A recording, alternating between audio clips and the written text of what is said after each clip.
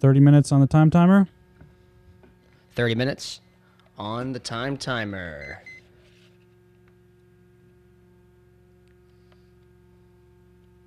Boom. Set. All right. Boom. What are we doing today? What time is it? Time management time. Time. The time timer? Time. Time management time. It's time. Showtime. Is it showtime? Showtime? Showtime. It's showtime. What time is it? Showtime. You see what I mean? You got to be crazy. It's too late to be sane. You got to go full tilt, Bozo. Because you're only given a little spark of madness. We are attention. If you lose that, you're nothing. Attention. Pay attention. From me to you, don't ever lose that. Because it keeps you alive. Different. So today we're talking about time management, our favorite subject of all of the subjects that we deal with. And one ADHD. that we are both experts in. Oh, complete. Like we have On what? lock. On lock. Are you on time like all the time? All the time. All the time. Every time. Yeah. Every time on all the time. On time. So we were so on time, Mm-hmm. all kidding aside, that we kind of messed up a little bit. We missed a week. We were on a good production schedule, on a roll, and then life happened and we kind of screwed things up a bit. We missed a release of a week. Our time management and life circumstances kind of caught up with us this time. So we felt it's appropriate for us to jump in and kind of talk about time management and prioritization today. And so why don't you kind of tell us about what happened, Stephen? Give us your take on this. Sure. So in the pursuit of banging out all these podcasts and rolling out our new website and kind of a show of force from the Attention Different movement, right? Releasing all this media, consistently and on time. That was really important to Aaron and I, being on time and getting a flow, getting into a flow where we were releasing. At first, it was like a podcast every 2 weeks, and by the time we really got into it this spring, it was a podcast a week. And we looked at our calendar, and we said something sort of uncanny for ADHDers. We said, let's sit down and have a meeting where we just plan a schedule for these episodes so we don't get off track. Because Aaron and I both knew we were traveling this year a lot.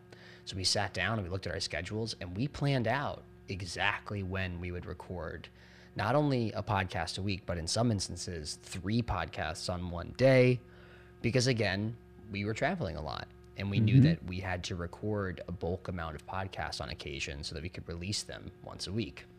And we were doing pretty good with this. We were doing pretty good. I think I even flew into LA one day and came right home, and we recorded 3 episodes. I'm pretty sure that happened.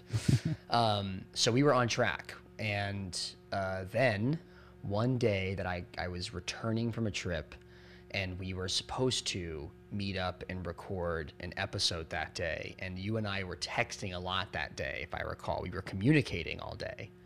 But both of us had forgotten to sit down and record either a podcast or even a bulk of them, like a series of them that day.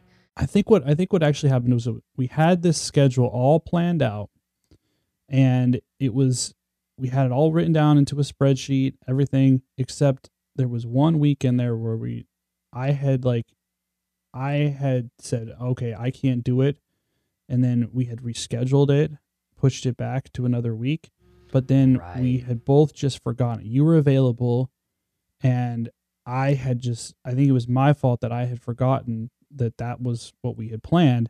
And then all of a sudden, before we knew it, the communication was off, and we'd completely forgotten that we let that whole recording session slip by, which then made it so that because we didn't do that, now, because of my travel situation and the stuff where you were traveling, it wasn't possible for us to record that episode anymore.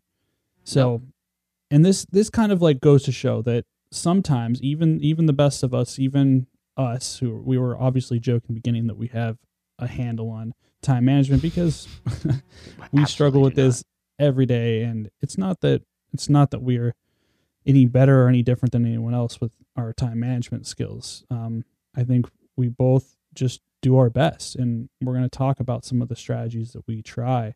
I think that what this goes to show is that sometimes it happens. Sometimes you try your best to plan things out and it just doesn't happen the way you think it's going to happen. So we're going to talk a little bit more about kind of some of the strategies that we use to manage our time. So what kind of things do you use? Well, if you don't mind, I think we might be able to work backwards on this one. Sure. And start with, what do you do when it doesn't work? Like, what are we supposed to do if we miss a meeting or miss a task or miss a scheduled thing? So I've been told by a handful of important people in my life over the 26 years I've been on the planet, if you fail or if you stumble and fall, it's less about what you were trying to accomplish, and in that moment it's more important how you pick yourself up again, right? That you've already fallen, you've already stumbled. Don't focus or waste time on the fact that you did. We have to train ourselves to better pick ourselves up, as quickly and as efficiently and as in some cases confidently and positively as possible, so we can reapproach the challenge, right? Right. And to me, one of the bigger like monsters under the bed or monsters in the closet with regards to time management is this feeling of guilt or shame when I don't meet a deadline, or when a deadline has gotten so far behind me, or I've gotten so far behind on a deadline that I suddenly don't want to do it anymore. That I tap out in a big, ugly way because I've so badly missed my deadline that it's shameful, Right. So I'd love to start here. I'd love to start this episode kind of working backwards from the missed thing. Yeah. Right? From the mistake. How do we pick ourselves back up and reapproach the challenge? Well, that's such an important point, and I'm glad that you suggested that, because I totally think that both for me and for you and for pretty much every client I work with ADHD, when shame comes into the picture, that guilt, shame scenario, it becomes the opposite of motivation. That's when that cycle of procrastination happens. I see this personally too within myself. If I know that I was supposed to do something, or I have this project and it's on my to-do list and on my calendar and on my other apps or whatever we're talking about, right? If it's there and I know it's there, it's going to be in the back of my head and I'm going to be thinking about it.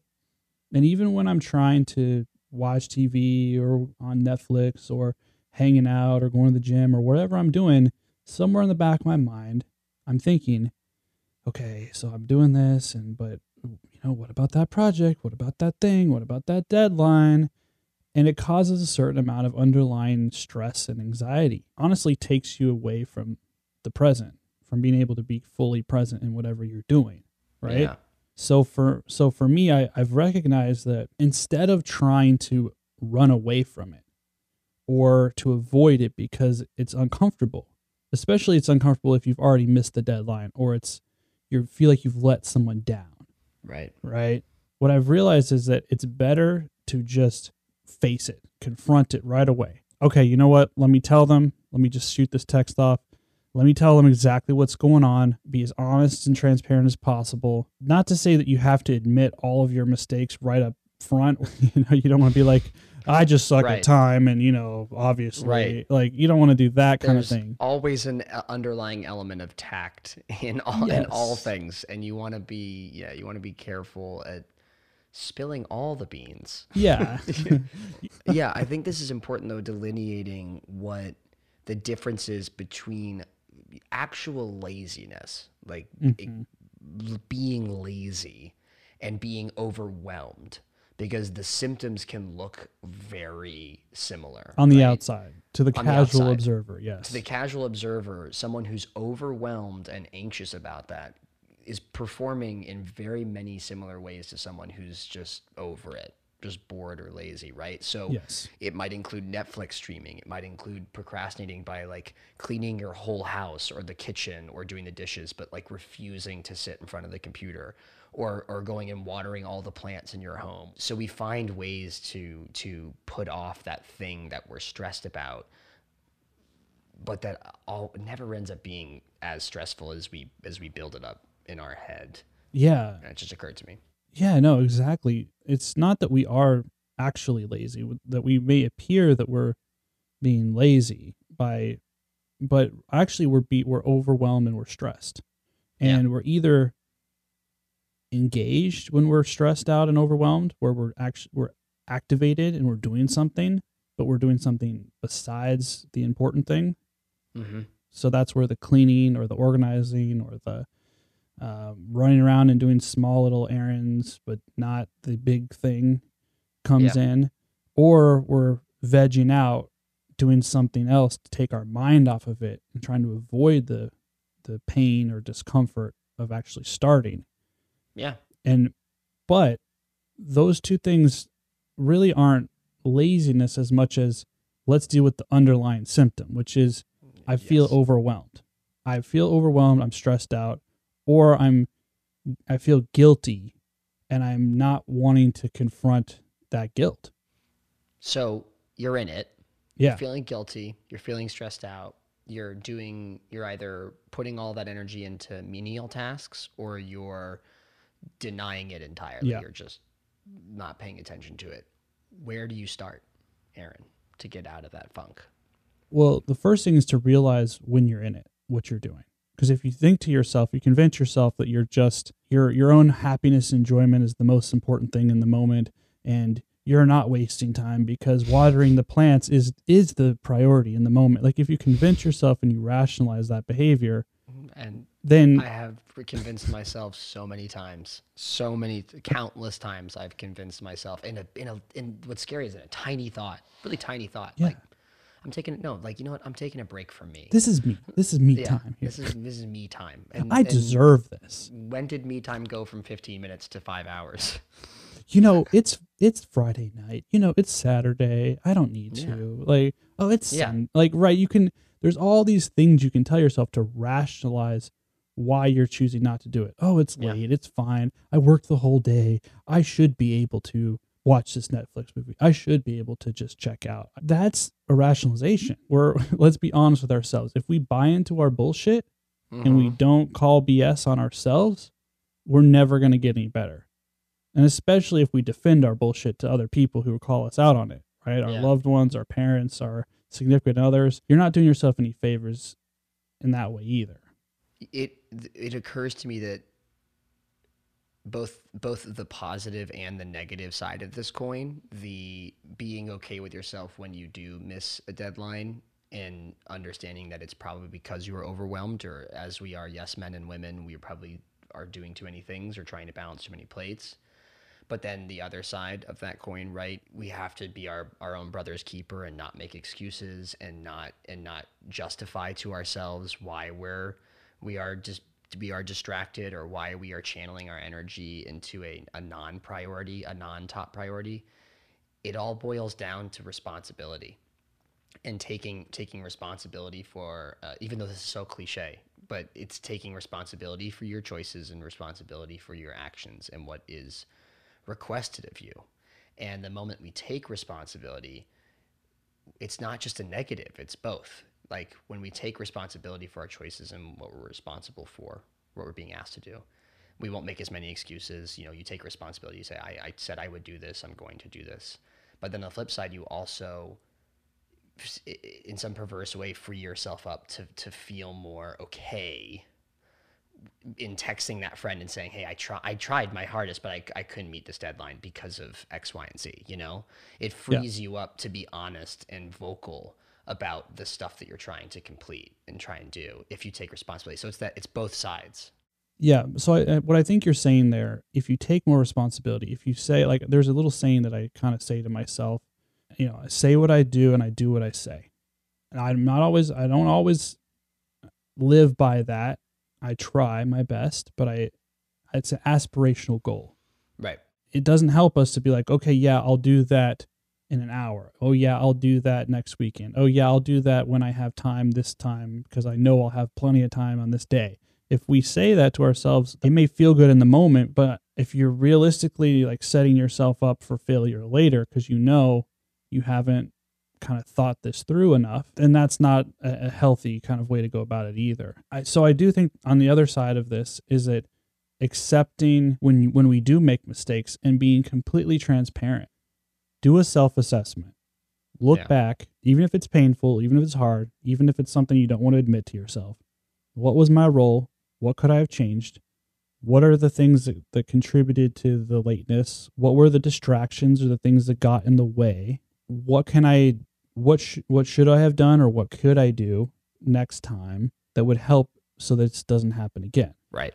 And if you do that for every single failure, mishap, missed deadline, if you do that self-assessment and exercise first, before you go and talk to that supervisor or that loved one or someone else, that way you reflected, you took responsibility to yourself, which is the most important person to take responsibility to. Let's be honest. Yeah. Then you can take responsibility in a different way when you're not filled with shame. You're not lost and floundering and like, I don't really know what to do. Help me, help.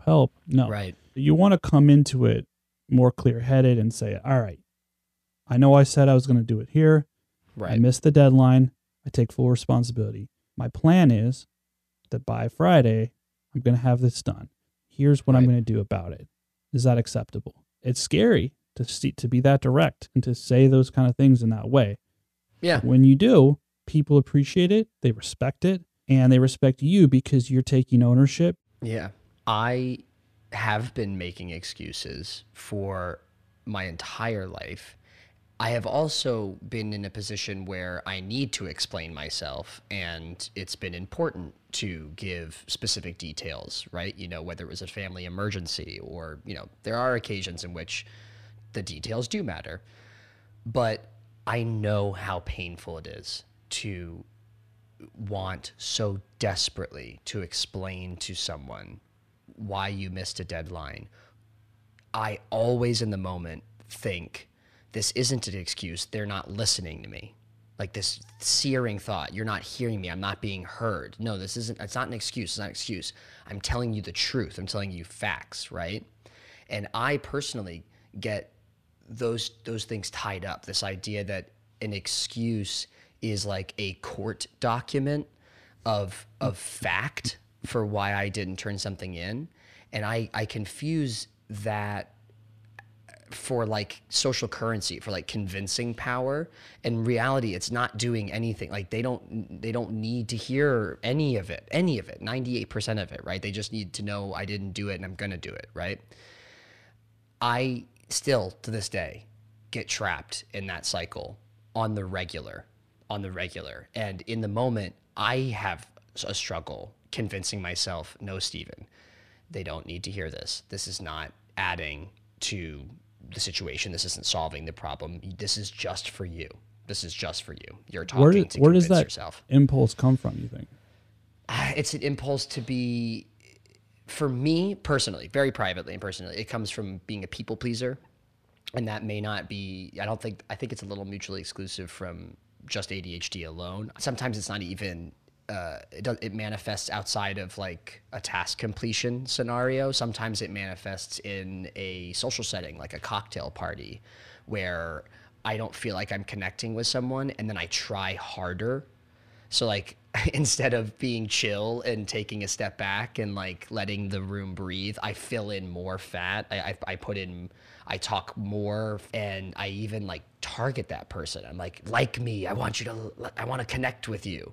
Right. So you're trying even harder in a sense. Yeah. It's instead of taking one step back, breathing, finishing the task at hand, or connecting with this person in another way, or letting go of needing connect with this person, it's like you full court press. Like I go even harder. I go 5 steps forward, and it never works. Not once in my entire life has it mattered. And trying to convince myself is so hard in the moment. So I relate to our listeners who are sitting there thinking, I just want them to understand me. Yeah. It's important to know yourself, like you just said about people pleasing. And I have some of that tendency as well. I can completely relate to you about that I don't like letting other people down. And I feel upset for long periods of time if I know that I've upset someone or someone's mad at me. Yeah. So I do try my best to not do that. And I think that that's commendable that we, because we are consciously trying to not upset people, you know, that's a good quality. But there's a flip side to that what I think is underneath that need for people pleasing, there's this underlying need for how you judge, how you're feeling about your own self-worth and how you define yourself by others' expectations. So it's how you're defining your own success or how other people are viewing you, that you're actually more externally taking in those kind of that feedback from the environment. Yes. To define your own like sense of self-worth or accomplishment or success. And that's the real thing about the people pleasing, is that we're relying on others to fill that. And the problem with that is that actually confident people have a more stable sense of their own self-worth and a guiding sense of their own values and why they made certain decisions and that kind of stuff. They don't have the need to have to justify or explain or rationalize or give all these reasons of why they did what they did. I don't know if you heard about the subtle art of not giving a fuck. Yes, I do know the book by well. Mark Manson. Yep. It's not about that you shouldn't care. So the title itself is a little misleading. It's not saying we should just be callous like people that don't give a fuck about other people's feelings. Right. It's actually saying that we care too much. Yes. That sometimes we put too much behind how other people are going to react or what they're feeling and trying to take care of other people's emotions or making sure that what we say isn't going to upset them. And then, you know, what if they get upset by this thing? Or that's where we shouldn't be giving a fuck. Like I think what we need to do, even as ADHDers, when it comes to this time management stuff, we need to realize that sometimes someone is going to be upset sometimes. And if you say no, or you say to someone, you know, actually, I can't do that. I'm sorry. I know I said I did, but I can't. Yes, they're going to be upset. What we need to start doing is understanding that that's okay. That you're not responsible for their feelings. You're not responsible for other people's reactions. So that's what this is an ongoing thing, but I'm still wrapping my head around this too. That's what I want to do going forward. It's okay sometimes to upset people. It's okay to let people down if you're being honest to yourself and if you're taking care of yourself. Because part of self-care in actuality is doing that. And sometimes the best things happen. Even hearing you say that, it like still makes my skin crawl. Well, try it. All I'll say is, I'm with you. I try this on the regular. It's funny how I'm pointing out how ingrained it is. Yeah. Even hearing you speak the words that I philosophically agree with, even still, my skin is like, not caring about other people's feelings, but I want everyone to be happy. You know what I mean? Like the first impulse is, but I don't want to hurt someone's feelings. And it's like, dude, shake it off. Like the point is, you first. Be responsible for your sanity and your mental health first. But also, you do not cause anyone else's unhappiness. Right. No matter what you do, because that's not on you. Okay. If you think to yourself you have the power to make other people happy or unhappy, you're kidding yourself. That's why I think we need to just take a step back and realize, all right, it's not about any of that stuff. It's about being honest with ourselves. It's about admitting things. It's about taking responsibility and moving forward. Then other people will actually see us as more reliable sources of information. Because if you think about it, it's almost manipulative to have someone who is so nice, kind of like, I'm going to say yes, but not really mean it. Or I'm going to say things to make you feel good, but then I really don't, like, it's not how I truly feel, but I'm just trying to help, make you feel good because I know that's what I think you want. Right. You lose trust with people if you do that too much. Just think about it. You mentioned like that teacher that was rough with you in your acting school that was like, cut through the bullshit with a knife. I've had coaches and other people that were like that too. And sometimes it's those curmudgeon-y, hard to please people. I told you my soccer coach in high school. Yeah. I hate it. He called it out every day. Excuses, Tonti, excuses. There were times when he was being a cretin and wasn't listening to any student's other activity. Like he wasn't taking into consideration any of the other teammates' like extracurricular activities outside of sports. But do you remember those his times? Point was right. I remember those times as like I was still making excuses more often than not. But what I was going to say is, do you remember those times when he did flip and say something positive or something encouraging?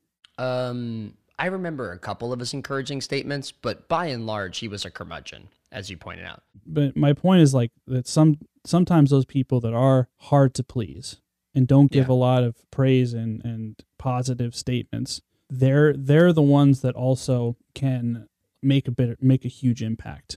I'm agreeing. Yeah. He made a huge impact, but I don't think that it necessarily has to be because he said a bunch of negative shit and then one day said a positive thing and I went, oh, wow, this guy I respect. I actually think my negative relationship towards him has sustained since that day, but some significant portion of my frustration with him is projection of a frustration with myself. And that's the biggest impact that he left was he was the type of person who wasn't going to stop telling you were making excuses because that's what he thought. That was his opinion. And it taught me a valuable lesson that there are individuals out there who don't care at all about what you have to say. They just want results. And that's the real world. Yeah. That there are some people who aren't going to give you any rope. And to learn to let those people kind of wash over you, take the information you need from them and move on, And that was who that person was for me. But he also held up a mirror to show you yourself. Yes, exactly. That was very, very, it was formative. He is one of 20 adults in my life who have deeply affected my personality development and my personality growth because he held a mirror to me. And just because you don't want to see your own reflection doesn't mean it's not there. So sometimes the change happens in the most uncomfortable and hardest places. Exactly. Yeah. Exactly. You see what I mean? You got to be crazy. Too late to be sane. You got to go full tilt, Bozo. Because you're only given a little spark of that. We are attention. If you lose that, you're nothing. Pay attention.